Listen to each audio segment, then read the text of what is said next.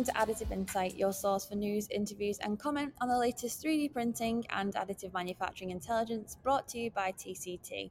I'm TCT Head of Content Laura Griffiths, and I'm here with Senior Content Producer Sam Davis. Today, we are joining you live from Rapid Plus TCT in Detroit, and judging by the fact that we started this podcast and Sam is rubbing his eyes, I think we're both very, very tired. We spent the last 3 days getting to grips with the latest developments in the additive manufacturing space. So, Sam, how are you feeling? Tired. My feet aren't normally at this point. Feet are in bits. They're not too bad, but just quite sleepy. To be fair though, today's probably the day I felt best. That's good. I've been jet lagged all week, and today I feel it's good. But I also leave in about 24 hours, so It's true. So as I say, we're here in Detroit and we're going to run you through some of the things we've seen on the show floor today. We're going to do it really, really quickly. So I do encourage you to go over to tctmagazine.com to read some of these stories in full. And there'll be plenty more as well coming out on the website throughout the rest of the next few weeks, and also in the next magazine in our Rapid Plus TCT review. There's a lot to cram in, so let's just crack on. I think I'm going to start chronologically and go back to the keynote on day one, Sam. Okay. Where Siemens USA CEO and President Barbara Humpton talked about global manufacturing and her belief that we're setting the stage now for AM to, quote, remake the industrial world. Barbara talked a lot about how we're at this point in manufacturing now where we can have global innovation but still make things. That is a plane going over. Global innovation, people. Where we can have global innovation and make things anywhere in the world. And I don't know about you, Sam, but I've heard similar thoughts across the show floor this week from various companies who have made reference to the supply chain challenges that we've faced in the last few years and how AM can be a solution to that. I've seen some very optimistic viewpoints. I've seen some very, I'll just say, realistic viewpoints as well to what that actually means. Is that sort of thing that you've been seeing as well? Yeah, some people. I have to really think hard to differentiate because it's all a blur. Some people, have been, I guess, still full of optimism. Some people suggesting that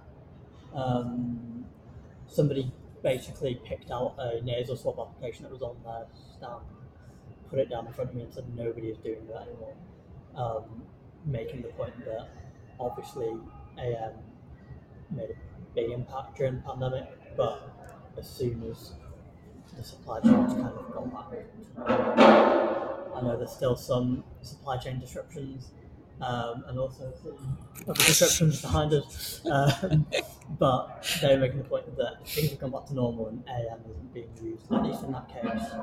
So it's a bit of a mix, but I guess that's good.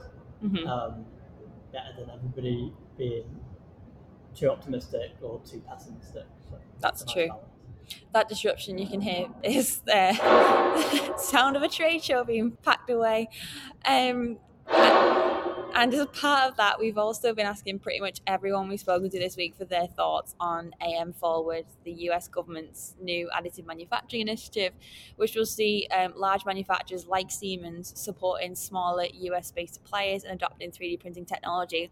And a lot of that has kind of touched on supply chain as well. And similar to what you were just saying there, Sam, I've heard different viewpoints, and some of the more pragmatic ones have been from people that have been in the industry for quite some time, who have seen when we've had government interest for additive manufacturing before, I guess amongst the hype wave really, and nothing really came out of it. Like, we got more attention on the technology, more people know about it, but in terms of it being widely adopted, and I think it was Avi Reichenthal at Nexus 3D who was saying that I think at the minute, we need to be, we need to think smart about it, but we also need to consider the fact that in the last few years, we've had these supply chain challenges. We've also got a climate crisis as well. So maybe, years ago we did have this interest in additive manufacturing and it didn't quite go the way we really wanted it to. But maybe now, because we've got this kind of all these things, this kind of perfect storm happening, then maybe something good will come out of this now. Maybe it's the right time to have this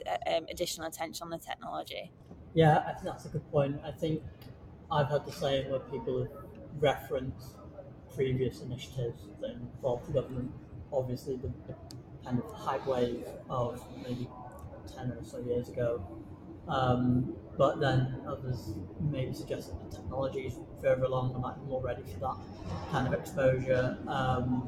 a lot of people just not wanting to say one way or the other because they don't know really what it's going to be. But I think at least there's the bones of a plan there, and a bit of strategy, which I guess helps. But a lot of people come saying, well, one thing saying it and then it's another thing actually doing it and having a positive impact.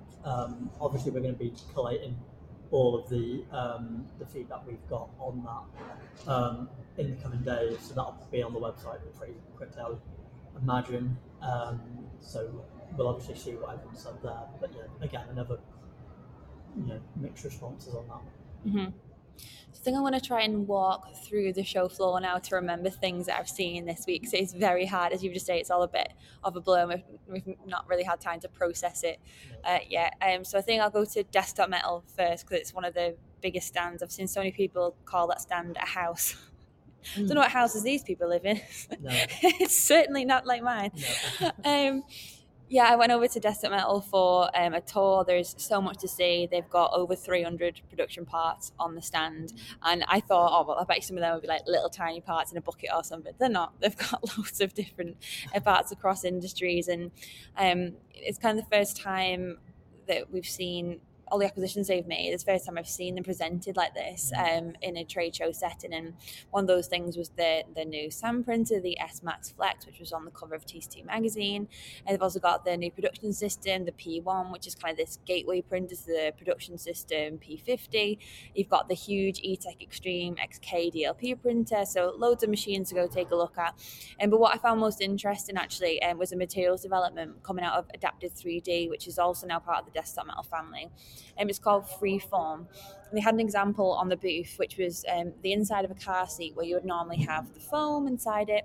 And instead it was like a lattice structure. It's printed in these free foam resins, which contain a heat-activated agent, which means you basically print the part via DLP, print it in a smaller form, and then when they take it out, they put it through this oven process, and this can be expanded to then 2 to 7 times the original size. So I'll post a picture on our Twitter later on today, but you have this like small car seat and then the large one, which was like the finished part. So it was very cool and not like anything that I've ever seen before. I mean, there's so many benefits to this. I mean, just in terms of immediate benefits, you think you can pack in so many parts into a build platform, something like one of those the 8K eTech machine.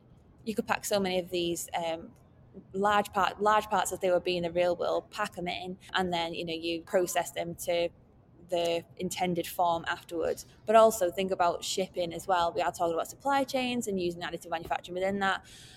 You could pack a load of parts in that smaller size, and then the wherever it was going to on the other end, let's say we're shipping to another country, they could then do the curing part themselves because it's meant to be pretty straightforward, the process, and then they could just have the fully formed part on there. And so there's all these different types of benefits, and I just thought it was very, very cool. And I think as well I liked it because in this keynote on day 2, which was Honeywell Aerospace, Brian Borgman, who is their chief engineer, he was talking an awful lot about materials and how in additive manufacturing, we just haven't had that materials library. I mean, he was talking about as if it was a literal library.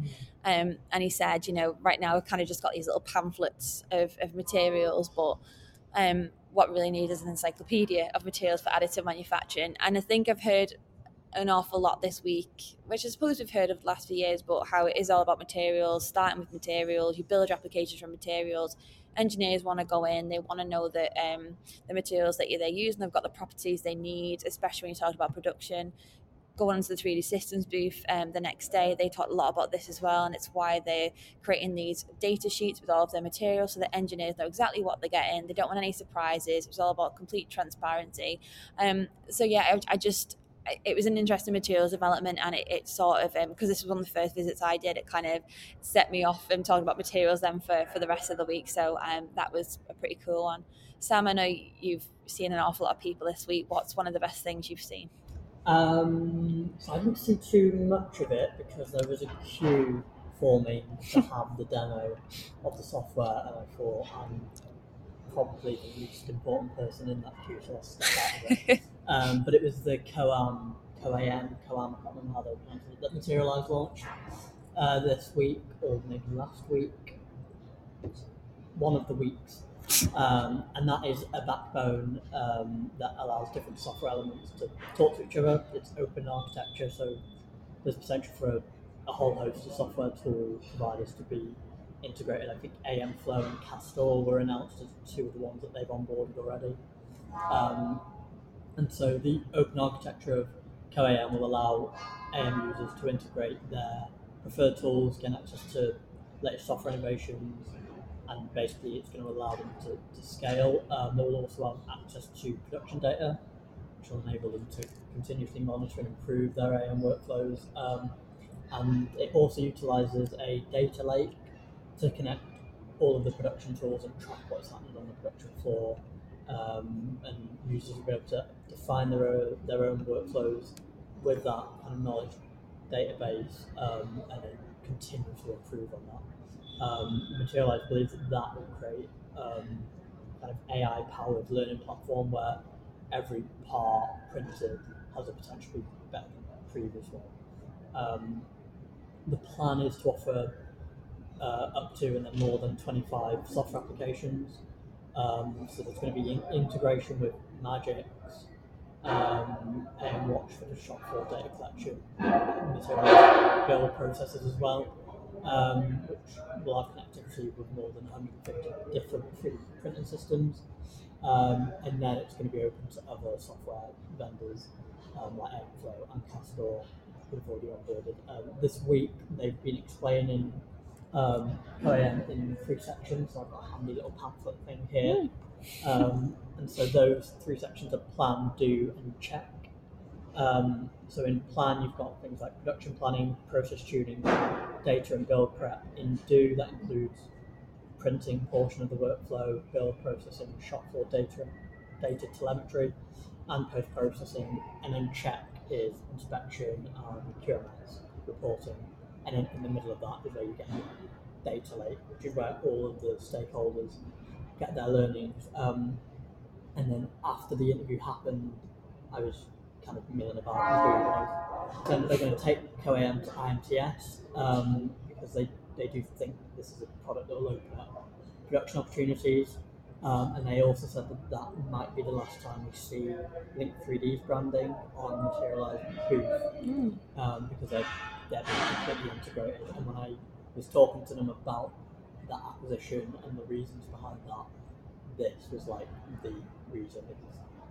They've been wanting to do this for a while, and acquiring Link 3D and bringing in their technology and their expertise has basically enabled to do CoAM, built off of and enabled by all of that technology basically. And so going forward, the Link 3D products will just be Materialize products, which looks quite interesting as well. Yeah, it's nice to get some clarity on that, because it's one of those stories. It was about a year ago now when they brought them in. And they announced it, and then it was I think it was only confirmed in like the autumn of 2021. I think. Yeah. But it's good to see what's happening with that, and you're going to be going to IMTS, hopefully. Well, I think you're going to get a lot of on this podcast today. Me and Sam just talking at each other about the latest developments. We've not seen the same things. So. We haven't seen any of the same things. We've crossed each other every now and again. Have you seen this? That was really cool. Another one that I wanted to point out, I am just going to kind of speed through some of these now, because I'm aware we've got like a bit to get through, and as I say, the main stories are on the website. But I want to touch on the Stratasys booth, because again, did a huge tour of that. There's an awful lot of different things, including software on there too. They've similarly made acquisitions over the last few years, and this, I think for me, this is probably the first time I've gone and seen the results of all of that. The SAF technology on there, which came from Xar 3D, and then you've got the Origin machines on there as well, and everything that's happened there, and the RPS systems too, which was one of the ones. So when I was speaking to the team there, that was the machine that they seemed very excited about. They've had really good feedback on that machine, and obviously as a UK based company, I was like, oh, that's cool, because it's a UK founded technology, and so that was very, very nice to hear. So much stuff to get around and take in on their booth. But one of the things that I really liked on it was I haven't seen anything from this J850 textile 3D printer yet, but some of the textiles they were making with it were really, really cool.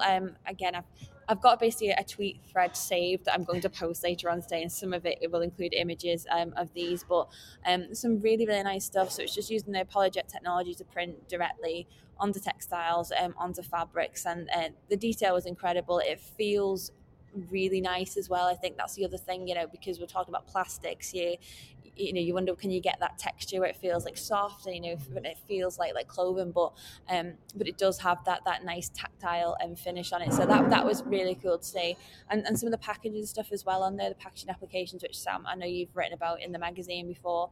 I remember years ago now, it must have been 2016, going to visit Otterbox. They've manufactured phone cases and things with Stratasys, and they were using the PolyJet technology to make like prototypes which looked pretty much like the end use part, as close to that as possible.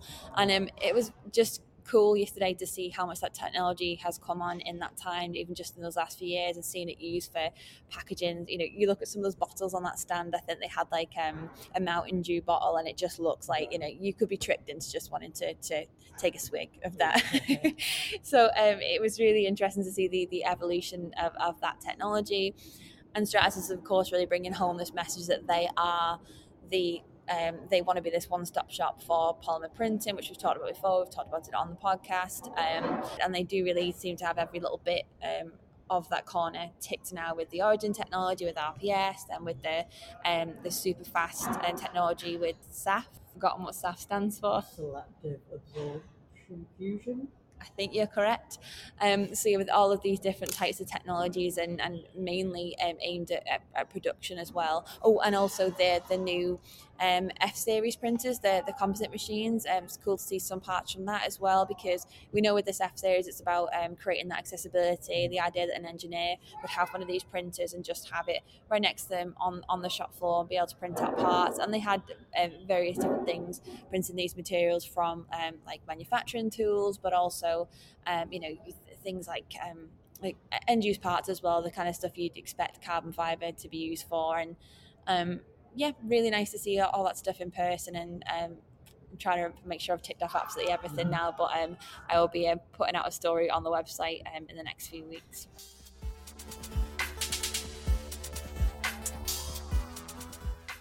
Today's episode is sponsored by 3D Systems. Here, Sam Green, 3D Systems Professional Printer Category Manager, discusses advancements in polymer materials to increase AM repeatability, productivity, and part performance. I know that 3D printing has been moving for some time now from a predominantly prototyping tool to a manufacturing tool. And the real end game really is for 3D printing not to replace traditional manufacturing, but to support that, adding breadth and depth and agility and complexity to where it's really required. SLS is a great contender for producing true plastic parts, thermoplastics in PA12, nylons. However, the drawback of many thermoplastic technologies has been the process by which these individual layers of the parts are melded together. So large thermal discrepancies can occur typically across either a single part where you display different mechanical properties at one end of the part and different mechanical properties at the other end. And the same is true if you have a batch of parts. But what we've really done, we've created the new SLS 380 3D printer. And this is designed to deliver consistent and repeatable parts. So we've installed 8 individually controlled heaters. And then we've installed a high-resolution IR camera that's able to take 100,000 thermal data samples from within the build chamber every second. So the system's algorithm is able to quickly identify any areas where there's high thermal gradient or very low thermal gradient, and then it immediately adjusts the duty cycle of the relevant heater to remove that thermal discrepancy and ensure a more consistent sintering process. And ultimately, this temperature stability creates significantly higher part yields and ultimately a more efficient process and even lower part costs. You guys have talked a lot about advancing the science, and one of those areas is photopolymer resins. Can you just elaborate on how you're leveraging that to deliver production grade part performance there? We've been able to develop a series of novel patented chemistries, and these have really opened the door to the first true production ready photopolymers for additive manufacturing. So we started this process for the Figure 4 3D printer with our tough black 20 material. This, along with other production grade materials that we've released since then, all these materials are tested to demonstrate that they can retain most of their mechanical properties, typically up to 8 years indoor and 2 years outdoor. 30 years ago, 3D Systems invented the SLA 3D printing technology, which uses a vector laser to scan and cure resins in a vat. In contrast to that, the Figure 4, it still uses a vat, of course, but it replaces that laser with a projector-based imaging system that cures a whole layer at a time rather than point by point. So the great advantage of this is, of course, speed. Figure 4 is unique in that it is a non-contact membrane technology, which means the part does not come into contact with a transparent layer at the bottom of the print tray. So the end game has always been to port over the revolutionary material advances we've made from the projector-based Figure 4 to our SLA range, such as the Pro X800. Back in July, we launched the first of these materials. It's called the Accura AMX Rigid Black, a high-strength production-grade SLA material with really good environmentally stabilized properties that can withstand years of indoor, outdoor UV and humidity exposure. It's ideal for large one-to-one scale automotive, consumer durable mounts, frames, jigs, fixtures, or internal frames in things like such as white goods. But taken together, we now have a very powerful solution mix when it comes to resins. If you need small batch quantities of tens to hundreds of thousands of production grade plastic parts, the Figure 4 is an excellent solution. And now if you need large one-to-one scale, large production parts, we now have our SLA platform with the first in our range of Accura AMX materials. To learn more about long-term resin performance and industrial scale SLS workflow solutions, visit mytct.co/3D Systems Pod or mytct.co/pod SLS. Sam, what about you? I know you've seen Jabil this week. You've also spoke to companies like Dimension as well. Where are we going to next? We are going to Jabil next. I haven't spoken to Jabil in. I think I spoke to John Dolcino, who was on the stage at some point this week. Last time I spoke to Jabil, it was with him. He's moved to GKN, so I was speaking to the materials guys this week, and they launched PK5000 for powder-based 3D printing, which is being evaluated by EOS, Farsoon, and 3D Systems. There were parts at the show this week printed with Farsoon systems, I think. And then Jabil's going to release process parameters for all major SLS platforms. So to basically ensure widespread access to this material. It's a patent pending material, and it is based on a polycetone resin, which is an eco-friendly, low-carbon material made from carbon monoxide. And it's their first major powder development after they've done some PA12 and things like that. But this is kind of the first specialty kind of material, something a bit different that they've developed from scratch at their Materials Innovation Centre, which was apparently opened 4 years ago, which is now feels like a year ago. They weren't able to obviously tell me why patent pending. They were saying that they've made some tweaks to the material that makes it processable on an atom machine, and those things are quite novel, but they couldn't divulge what they were until I guess that patent is fully confirmed. So the kind of properties and the benefits of the material include great elongation at break, ductility similar to PA11. It's got better chemical resistance than PA12, cheaper than PA12, and Jabil said it's got 60% lower carbon footprint than PA12 too. They've said it's also similar to Palm or Delrin materials, which is used in like automotive, consumer electronics for like gears and bearings, rollers and fittings. I think Accenture have got some material like that too. They talk about Delrin a lot. And so the parts that Jabil's going after with this material are basically applications that need good chemical resistance, ductility, impact strength, and the markets they're looking at are automotive, consumer, defence and healthcare. And Jabil think that this material is going to expand the market window for what an SLS material can do. They seem pretty excited about it, and they were telling me that this is obviously the first one, particularly in powder. They've done a load of filaments at that centre. The first powder one that they've done since it opened.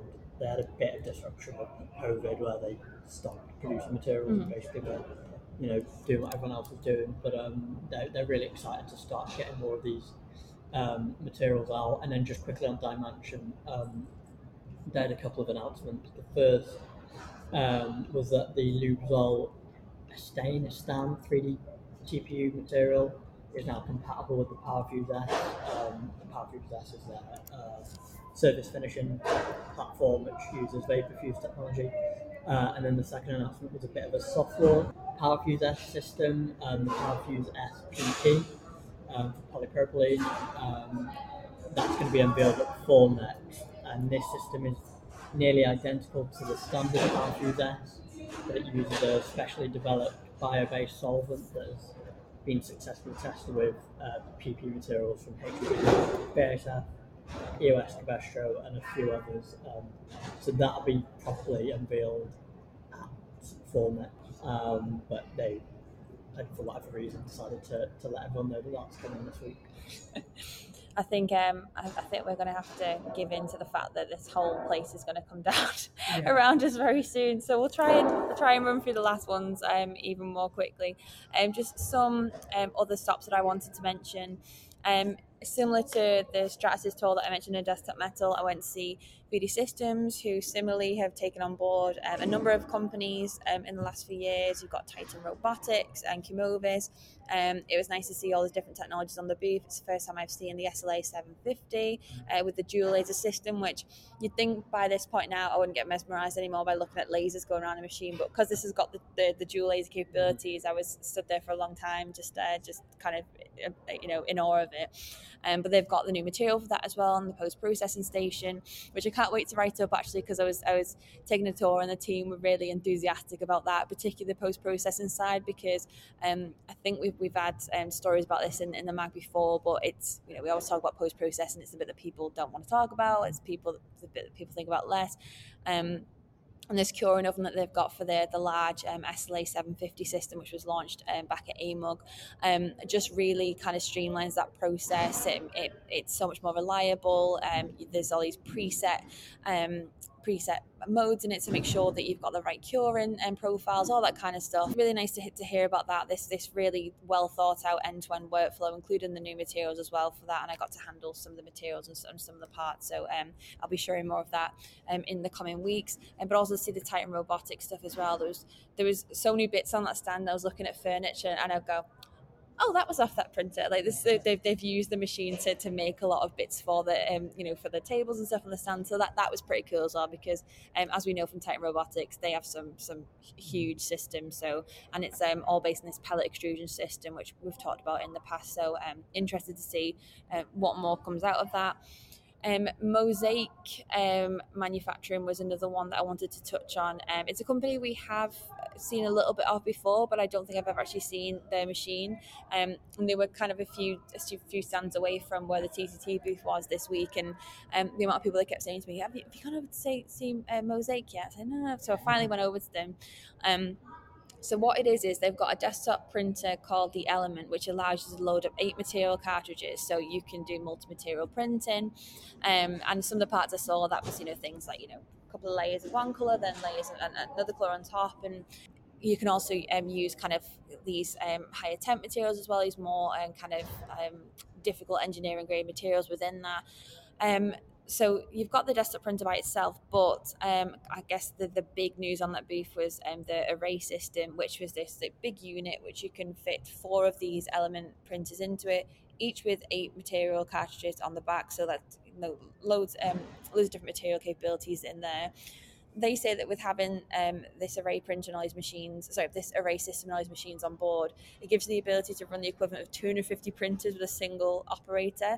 They would talk about their customers and how like they're seeing a lot of interest from aerospace, places like that, but also service providers. And I'm pretty sure I saw online the other day, MakeLab had posted that they've got something coming up with Mosaic, which would make sense because MakeLab has been, singing the praises of using desktop 3D printing for, to really scale your business, and how, as long as you've got a bit of smart thinking, that is absolutely possible. And so it was almost like seeing this in a kind of compact setting, really. But it was really cool to see, you see the printers come off and then watch the stack of parts, and once one build has been completed, you'll be able to then another fresh build plate is then put onto a system, so you can just start another build straight away. It's all very autonomous and very efficient. So really interesting one, and I've said I'm going to follow up with those guys when we get back and speak to them a little bit more, because I just didn't really get enough time on the booth really, but they've looked super busy this week. Anyway, and Sam, before I just finish on one of the partnership announcements I want to talk about, is any more that you want to touch on before we do? Yeah, I'll quickly do Digital Metal, who one of the few, maybe one of the only ones who launched a machine that they didn't tell anyone about beforehand. So they launched the DMP Pro metal binder jet system, which features 70,400 nozzles and promises a material deposition rate of up to 1,000 cubic centimeters per hour at 1,600 dpi. It also has a build volume of 250 by 217 by 70 millimeters, and is complemented by custom software built on Siemens MindSphere.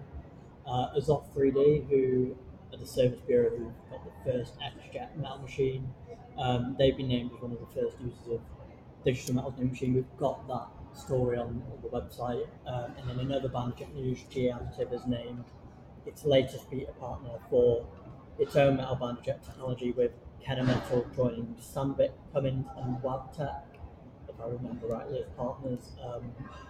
I spoke with Brian Berkmeyer, who's the product line leader for Banderjet GE Additive, first thing this morning, and there's still no launch date on the Banderjet technology from GE, but we'll have updates from him and Jay Varela from Kennametal on the website soon. Lots to speed through there. Just visit tctmagazine.com to see those stories in full. And the last one I just want to touch on is, we're here this week as part of a strategic partnership between SME and Rapid News Group, TCT Group, to produce Rapid Plus TCT. It's been great this year, been so involved in developing the conference, and this year we also saw the announcement of SME's partnership with Women in 3D Printing, which is so exciting. Sam and I have worked with Women in 3D Printing a lot over the last few years on various panel sessions and things like that at TCT over in the UK, and it's great to see this partnership here in the US. The idea is the partners are going to work together on a number of things. So there's four main touch points for this. So the first is they're actually going to work together now on the annual TYPE conference, which was launched by Women in 3D Printing 2 years ago. So next year that's going to be co-produced with the SME. That conference focuses on technology, industry, people and economics. And it will also be complemented by the launch of the Women in 3D Printing Showcase at next year's Rapid Plus TCT. And the idea of that is to expand the values of TYPE with this in-person experience, because TYPE has been an online conference for the last couple of years. They're also going to partner on, it's an existing thing that Women in 3D Printing have. It's the Next Gen Mentorship Program. So the SME are going to be working on that. The idea is to recognise the importance of workforce development. And they're also going to co-author next year's Diversity for Additive Manufacturing annual report, which looks at how organisations are expanding and developing their workforce, and also what more can be done. So this is really, really exciting, and it was great on the first day to see Nora Teray, who is the founder of Women in 3D Printing, take to the stage to talk about this partnership. People say this an awful lot, but this industry is about collaboration and working together, and the more time goes on, the more we realise that when we see these partnerships and how different technologies can build each other up. And I think that's true of people as well, and this partnership I think only exemplifies that, and I'm really excited to see where this goes in the next few years. Well, Sam, I think we need to go. You've got a meeting to go to. I do. I need to go into the newsletter. So thank you very much for listening. If you've been at Rapid Plus TCT this week, we hope you've had a really valuable week. And if you haven't, then please check out tctmagazine.com to get an update on all the things that we've seen, and keep an eye out as well over the next few weeks, as we'll be frantically typing up all the following stories before we head over to TCT 360 in the UK, which is happening on June 8th and 9th. So I overheard earlier 9 working days. that will be true because we have the Queen's Jubilee celebration in the middle, Yeah. and my birthday. More And importantly, your birthday. yes. So yeah, it's going to be non-stop, I think. So it's all exciting now. So thank you very much for listening. If you like what you hear, don't forget to subscribe wherever you get your podcast. And for more additive insight, head on over to tctmagazine.com to get your free print subscription to the magazine and get the biggest 3D printing news stories delivered straight to your inbox every single week. Thanks a lot. We'll see you again next time. Bye.